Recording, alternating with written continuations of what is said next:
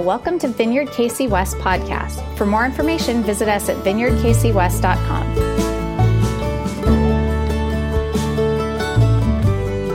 All right. Good morning, Vineyard Church. It's good to be with you this morning. For those of you that I haven't met yet, my name's Nathan, and part of the, I guess we'll call it the teaching team here at Vineyard.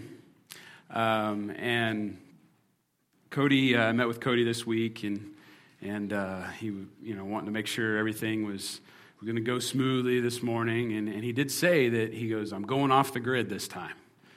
So what do you guys want to do this morning? Watch some Seinfeld episodes, reruns? No.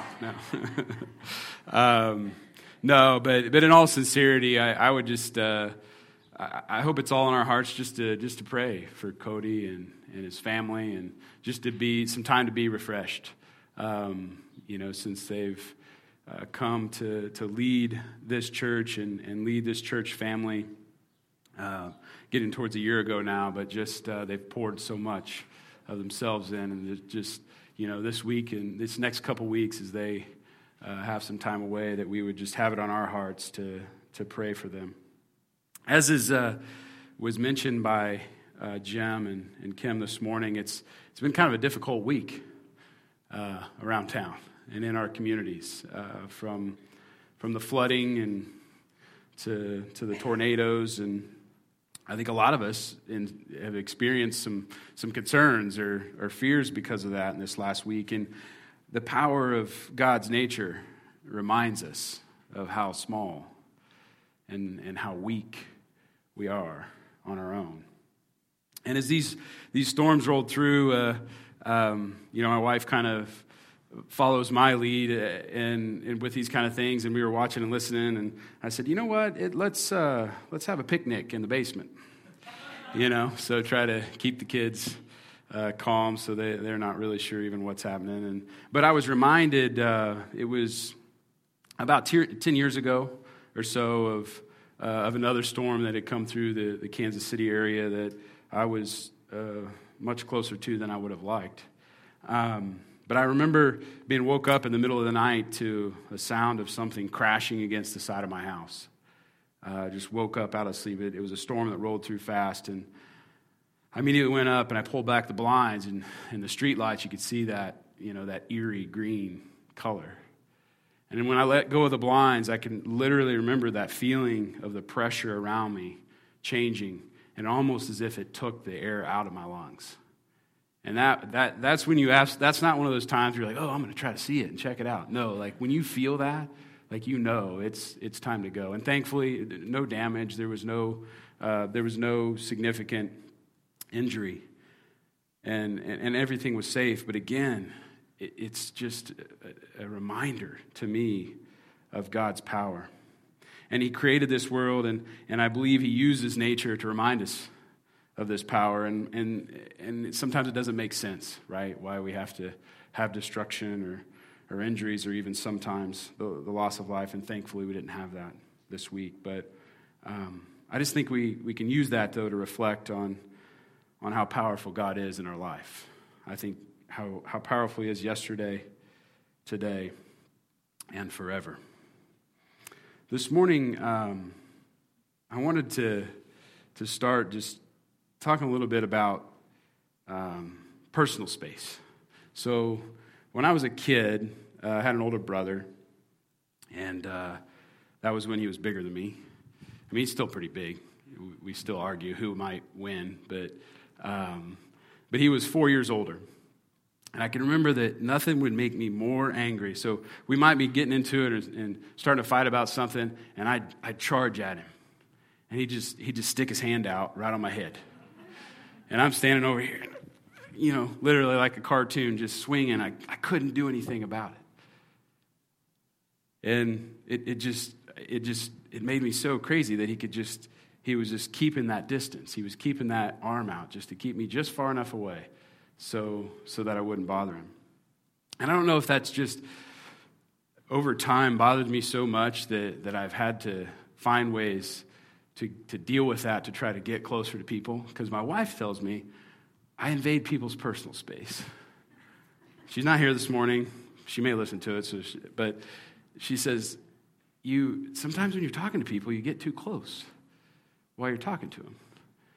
And I've decided that I don't know if it's my brother doing that to me or if it's some strange spiritual gift to stand closer to people, but I think there's something to this because it's only natural that we, for many reasons in our lives, if it's fear, if it's concern, if it's pain or something or someone that might cause pain, we try to keep some distance.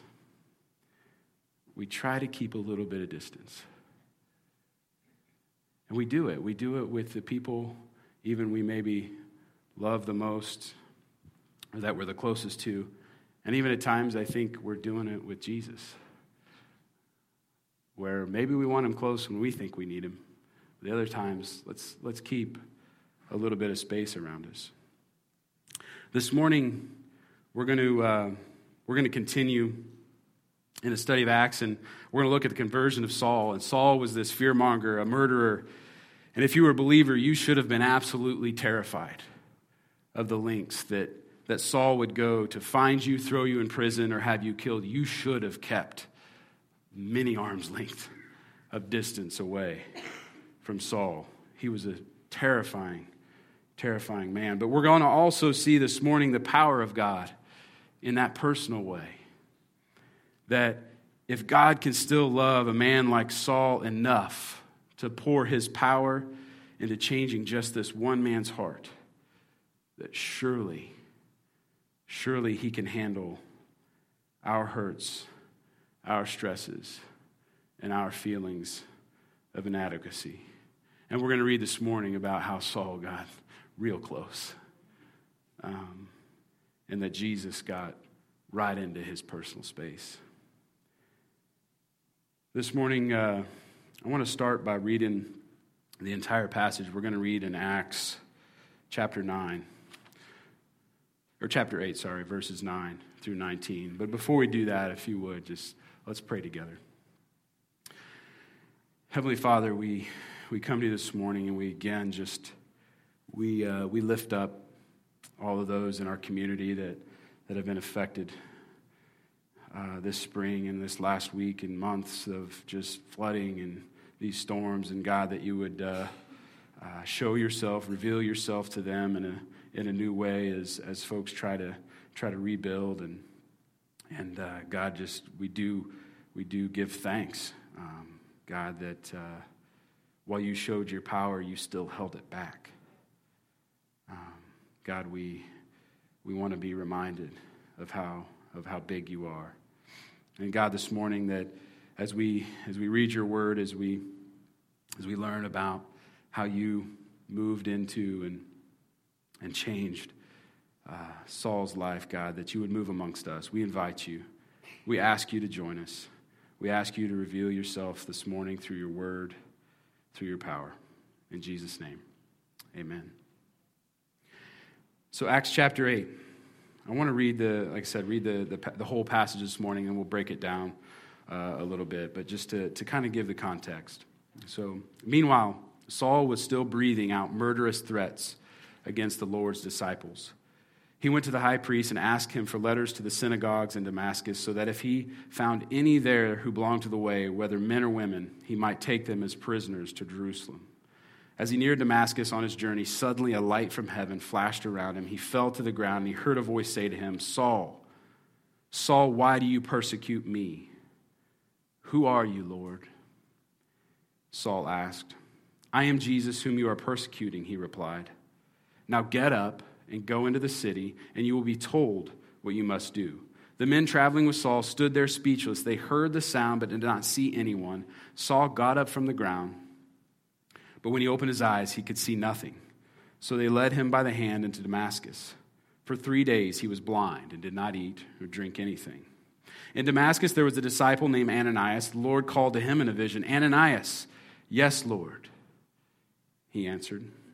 The Lord told him, "Go to the house of Judah on Straight Street and ask for the man from Tarsus named Saul, for he is praying. In a vision, he has seen a man named Ananias come and place his hands on him to restore his sight." "Lord," Ananias said, "I've heard many reports about this man and all the harm he has done to your people in Jerusalem. And he has come here with the authority from the chief priest to arrest all who call on your name." But the Lord said to Ananias, "Go. This man is my chosen instrument to proclaim my name to the Gentiles and their kings and to the people of Israel, and I will show him how much he must suffer for my name." Then Ananias went to the house and entered it. Placing his hands on Saul, he said, "Brother Saul, the Lord Jesus, who appeared to you on the road as you were coming here, has sent me so that you may see again and be filled with the Holy Spirit." Immediately, something like scales fell from Saul's eyes, and he could see again. He got up, was baptized, and after taking some food, he regained his strength. So, as we've been doing this study in Acts, at times, the book of Acts, it seems like scenes from the Wild West.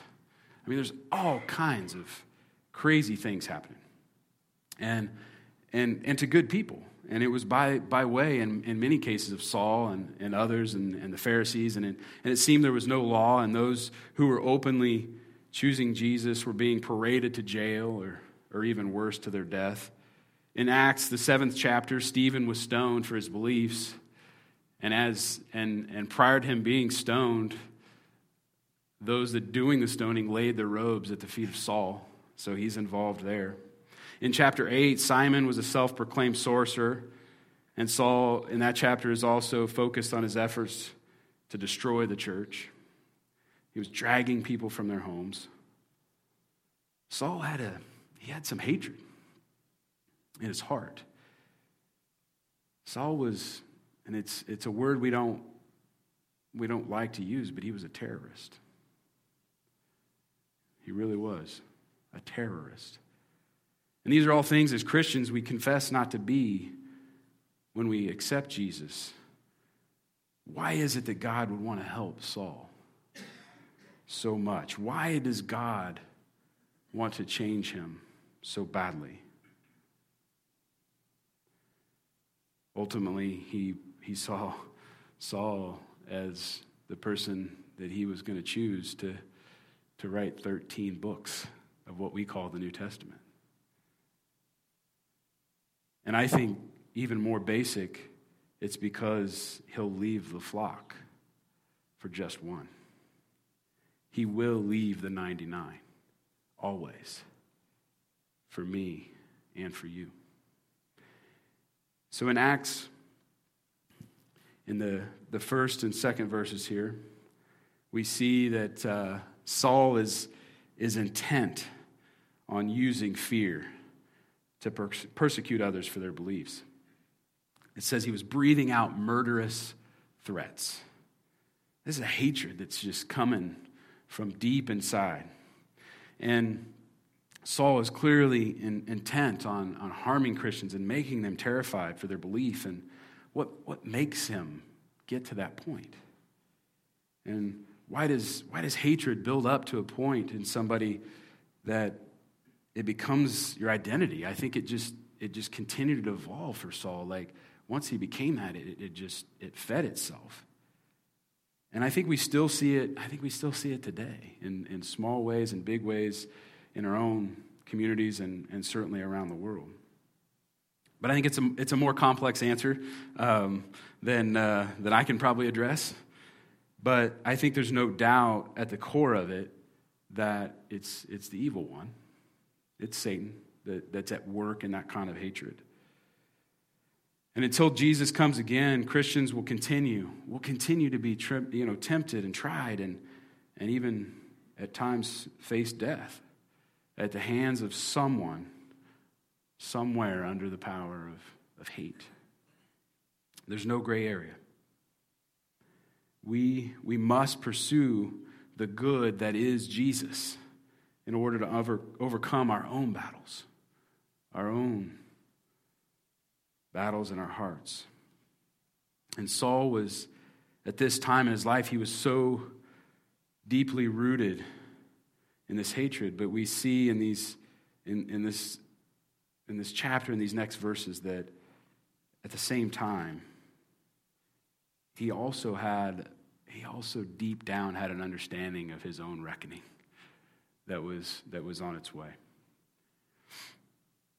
So this morning, as we continue on, we're going to see, this conversion, and we're going to learn about Ananias. So in the conversion, I think it's only fitting that God and Jesus begins with a flash of light, right? Because it's clearly, the Christian faith in God, and so much it's the light and it's the darkness. And he uses this flash of light to overcome the darkness in Saul. Verses 4 and 5 says, he fell to the ground and he heard a voice say to him, Saul, Saul, why do you persecute me? Who are you, Lord? Saul asked. I am Jesus, whom you are persecuting, he replied. I think Saul immediately knew something in his life was wrong, and he needed to change. I believe he probably felt any number of emotions come over him.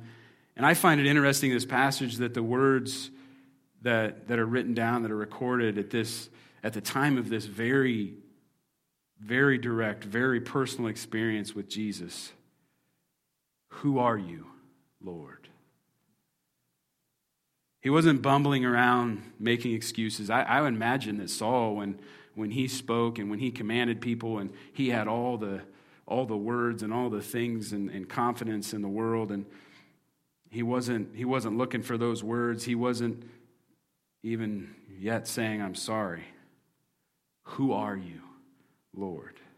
He recognized power, and he knew he was about to change forever.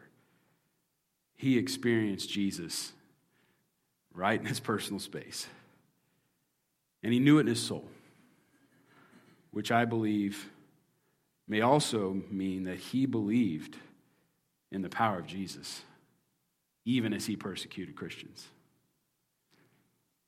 Because we often fight against what we know to be true. It doesn't make sense. It's a strange disconnect that we have at times in the human condition, that we often fight against what we know to be true. Because if we can't understand it, or if we've yet to process it, taking a stance against it is sometimes the easier way. It's sometimes easier. So this morning, I think one thing we can do is say and ask ourselves, what is God working on in our lives that we're fighting against? What is it? What is it we're fighting against? Because it's easier. We all experience it. And it's okay. It's okay to give in and to ask for help from God. Ask for prayer from family, from friends. We may not get to experience a flash of light directly from God, but we can still ask of Jesus, just like Saul did. In every one of those moments in our life, who are you, Lord? Who are you right now?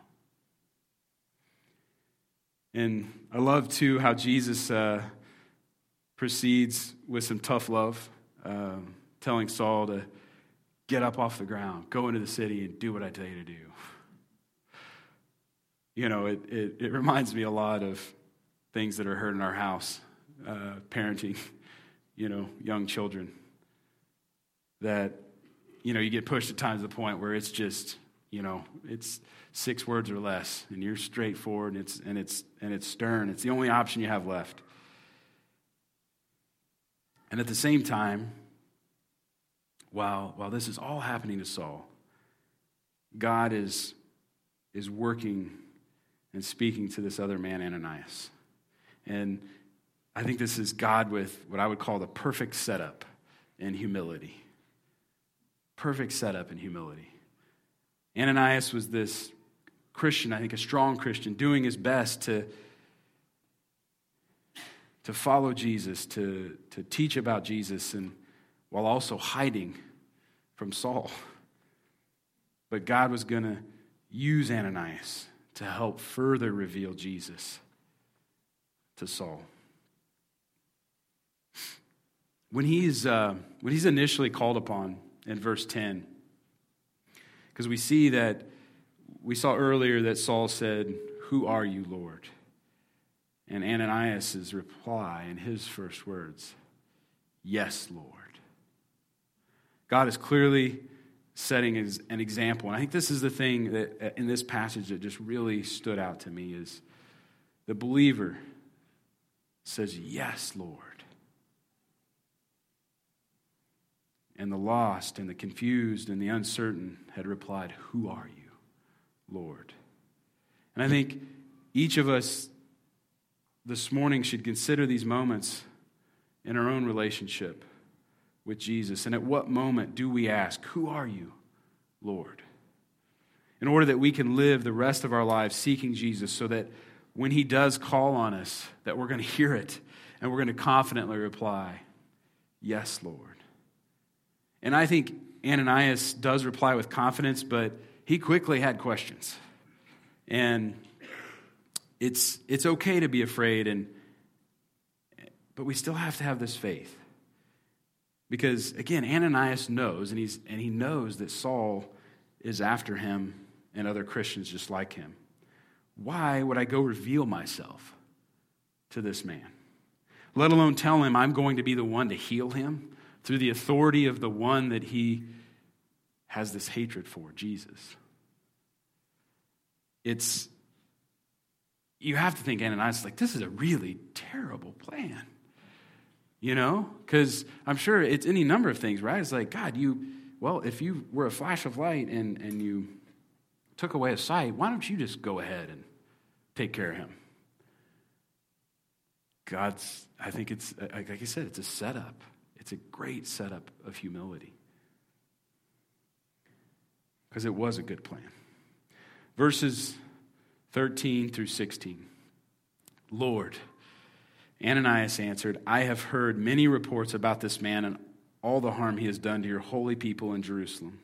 And he has come here with the authority from the chief priest to arrest all who call on your name. But the Lord said to Ananias, 'Go. This man is my chosen instrument to proclaim my name to the Gentiles and their kings and the people of Israel. I will show him how much he must suffer for my name.'" So much like Moses and others in the Bible who immediately made excuses why they maybe weren't the right person for the job, Ananias is trying to bail out a little bit of what he believes to be this terrible plan. It's a human reaction. Keep that distance from something that I'm afraid of or that could hurt me. But again, God makes it fairly clear, go. And then he explains that Saul will be this instrument of the gospel that's going to change the world forever. And this probably makes, again, Ananias think, how am I going to do this? Why me? But God is making it paramount that this man, full of hatred for Christians, will become one of the greatest deliverers of the gospel to all people for all time. Listen, and go. Who are you, Lord? Yes, Lord. Jesus, I believe, wants to take our burdens, our pain, our fears, all of it. He wants to break that down. He wants to get in our personal space. And there's nothing in our life, no matter how we feel about it, that is too broken, too hurt, too damaged for Jesus. And that's beyond the power of God. Saul murdered. Saul sold fear. And yet God said, I'm going to use you. This man. and his words to bring the gospel. What we do here this morning, what we do together in worship, this Bible that we look to for truth, it doesn't happen without Saul. It doesn't happen without him first saying, "Who are you, Lord?"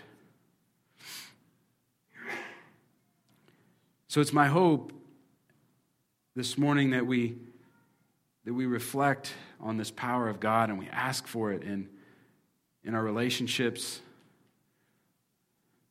our finances, our jobs, whatever it is that's in this world that we're struggling with, that we're battling, and that we be honest with ourselves, and when you're honest with yourself, has anything else you've been trying working?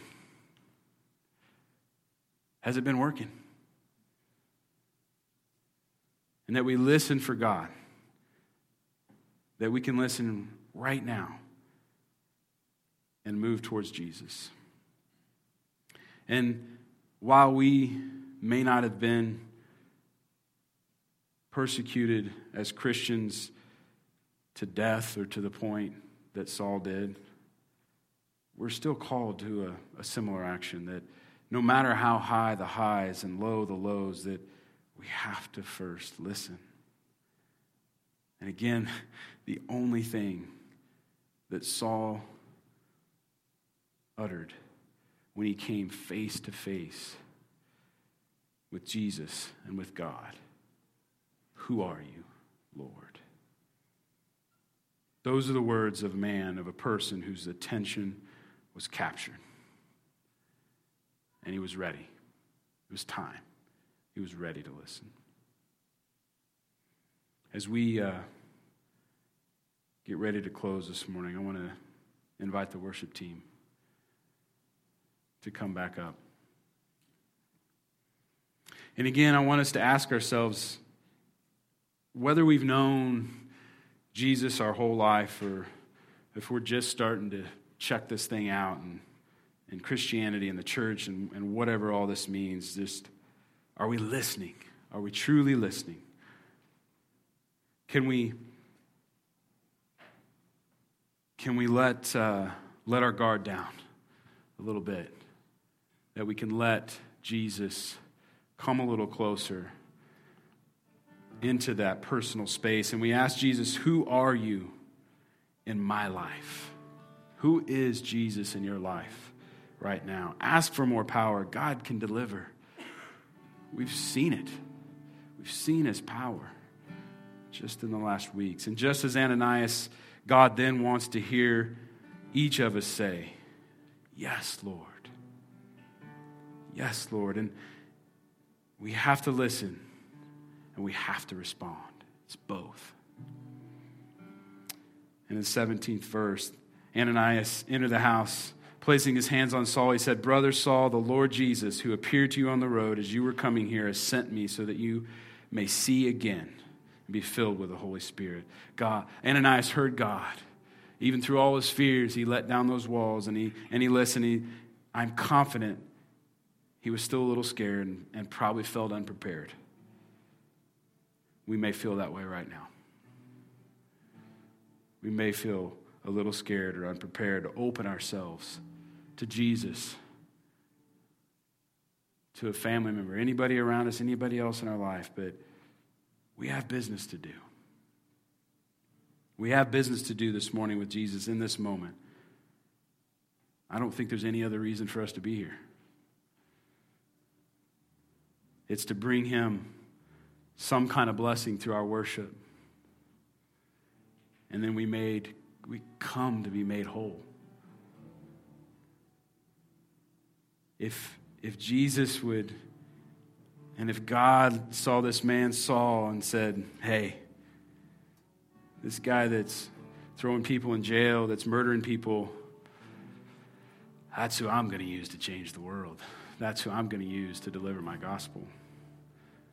If Jesus would leave the 99 for Saul, I promise you that he has already left the 99